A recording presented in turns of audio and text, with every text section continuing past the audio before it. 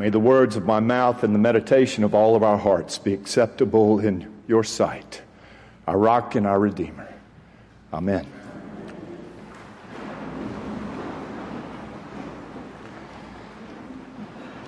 I can remember the first week I was at Georgia Tech, the fall of 1980. I was sitting out on the steps looking over the landscape, different than it is now, as the Coca-Cola building and Bell South and the Peachtree Plaza loomed over me.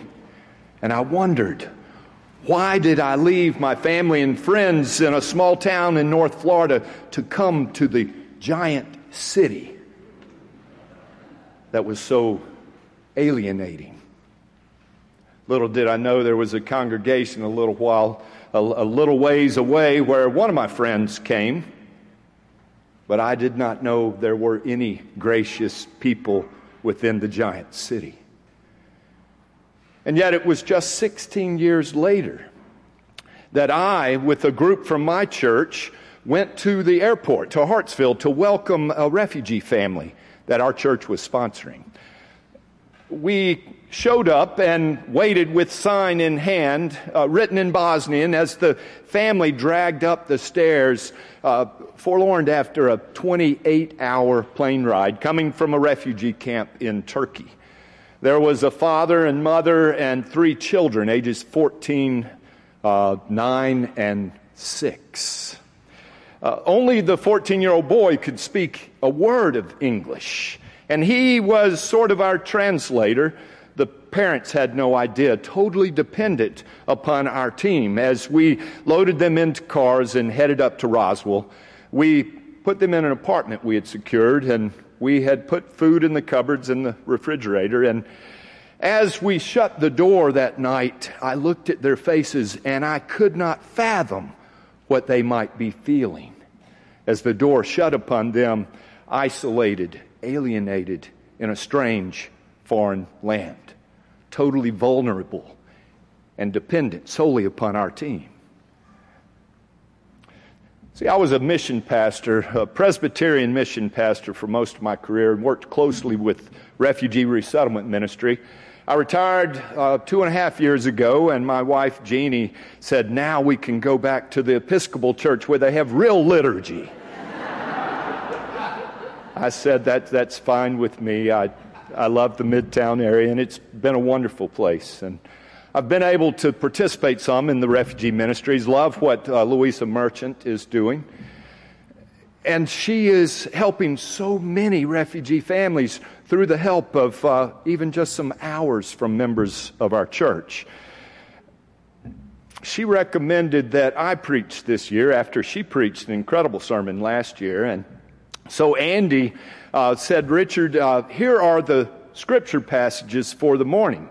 Using the lectionary, the passages are chosen for you. So I wondered as I read the passages that have just been read this morning, okay, how do you take passages given to you for a particular topic of refugee ministry? I don't think Andy looked very carefully to see the challenge he was giving me. You'll notice it ended with a line from about Sodom and Gomorrah. You'll notice this is Pride Month as well as Refugee Sunday. Thank you, Andy. But I know it was the Spirit that did this, right?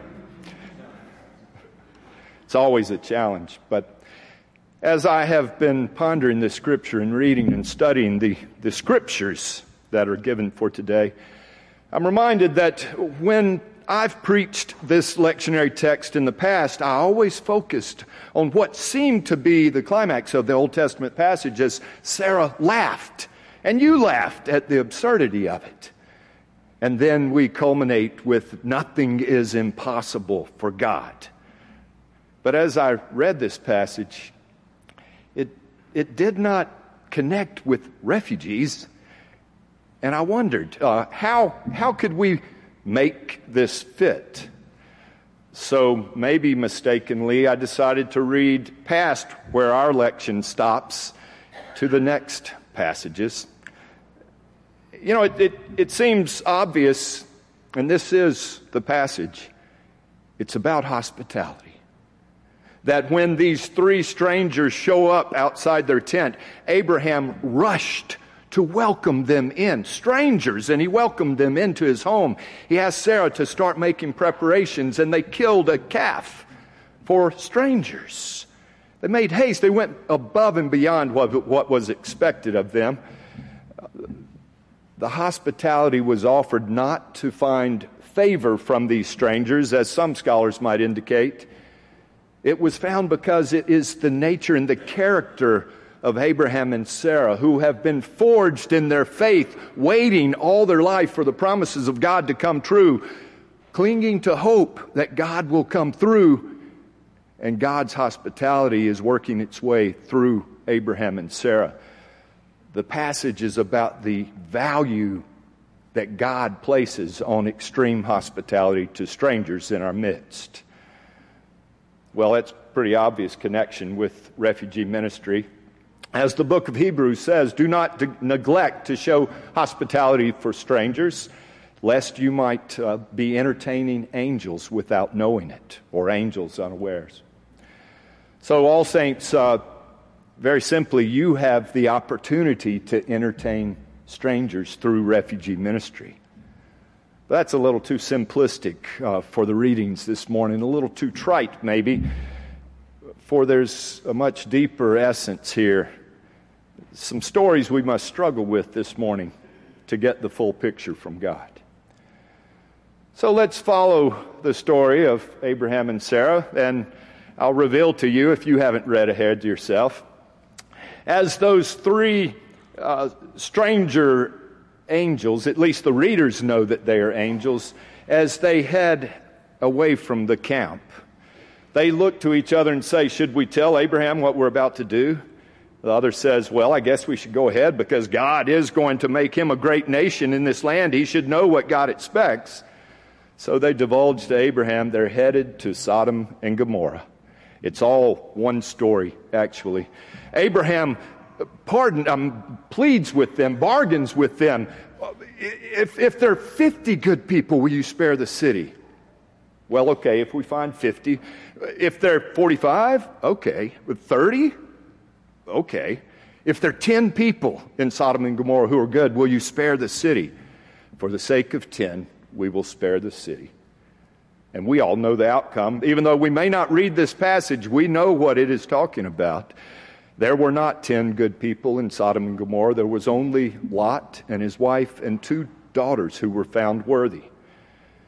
And the angels destroyed the city of Sodom and Gomorrah.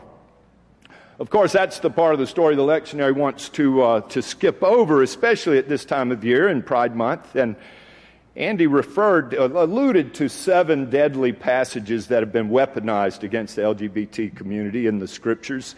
Really only 7. This is the one with probably the greatest ammunition people take. So maybe it's rightly so that we clarify this passage of Sodom and Gomorrah along with what God might be telling us through the rest of the Scriptures. The evil of Sodom and Gomorrah had nothing to do with sexual identity, nothing to do with sexuality. The evil of Sodom and Gomorrah was juxtaposing the gracious hospitality of Sarah and Abraham with the evil of the people in Sodom and Gomorrah, who, instead of welcoming a stranger, they sought to violate the strangers in the most horrible of fashions. Lot took them in, kept them safe through a miracle of the Lord. Sodom and Gomorrah is depicting the inhospitality of those who refuse to follow God. Thus, it's worth us all knowing when somebody mentions it to clarify that. And what I want you to notice is the entire story is about hospitality to strangers and aliens and refugees in our midst. It demonstrates the primary character of one who is a God follower. Furthermore, in the New Testament passages, Jesus sends the 12 out on their internship to go and proclaim the gospel of good news. They are to seek out the Jewish towns and the homes who welcome them.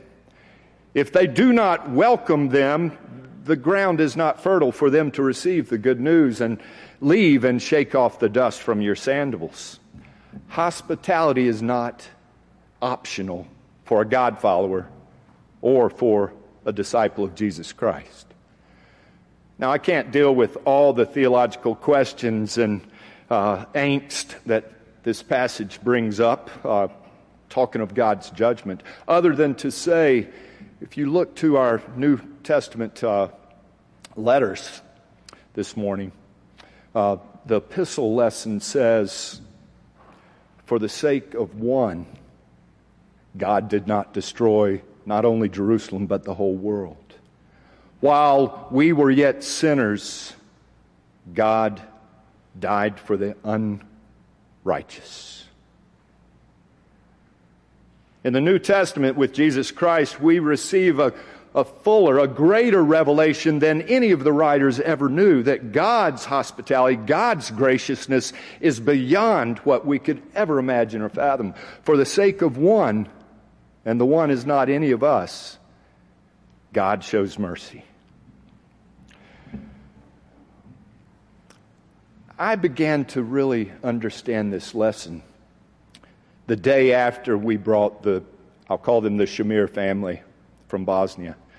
It was the next morning that a team from our church took the wife and children to the doctors for vaccinations and off to register for school. And I got the privilege of going and sitting with the father. I'll call him Shirah. We sat down together and looked at each other. He did not speak a word of English. I did not speak a word of Bosnian nor Russian nor any of the other Slavic languages that he spoke. And we sat there and he pulled out an English-Bosnian dictionary. And we were able to look up each word and form a communication that worked. But what taught me the lesson was when Shirah stood up and he had told me their story of how they had escaped. Actually, he was working in Russia, detained at the border, and the troops had swarmed into their town, and his wife had to flee with all she could carry. A 1-year-old on the hip, a few clothes, a 9-year-old son who helped his 5-year-old daughter traverse the mountains as they fled for their lives and lost everything. Everything except Shirah held up an antique brass coffee grinder. We did escape with this. And with pride in his face, he went to the kitchen and he was grinding fresh coffee and making a Turkish coffee for me. Brought it out in a little espresso cup that looked more like the consistent of a little child's soupy mud pie. The lesson I learned was on his face was this eagerness, this pride of being able to host me in his new home and offer me what he considered most precious that they had brought from Bosnia with them to this new home, symbolized in that brass coffee grinder. It was the most gracious cup of coffee I have ever received. Many cultures, such as the Shamir's Muslim faith, as well as with all the Abrahamic faith, know the value of hospitality to strangers in the eyes of God. The Shamir family could only escape with one prized possession, and they chose a family heirloom, an antique coffee grinder. My friends, we still have much to learn about life and faith, and I guarantee you by getting involved in refugee ministries, your eyes will be opened. You will be entertaining angels. Every single one of these families have fled for their lives. They've left everything and lost family behind. They have come to a strange new foreign world with no friends and no support. And they're hoping to find that there might be people in a church like this who remember what it was like to be new in a giant city, to be isolated and anxious.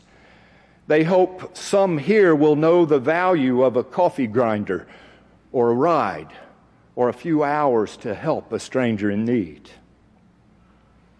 Scripture says, what does the Lord require of you? But to practice justice, to love kindness, and to walk humbly with our God. And maybe it can start with a fresh cup of coffee offered to a stranger here in our midst.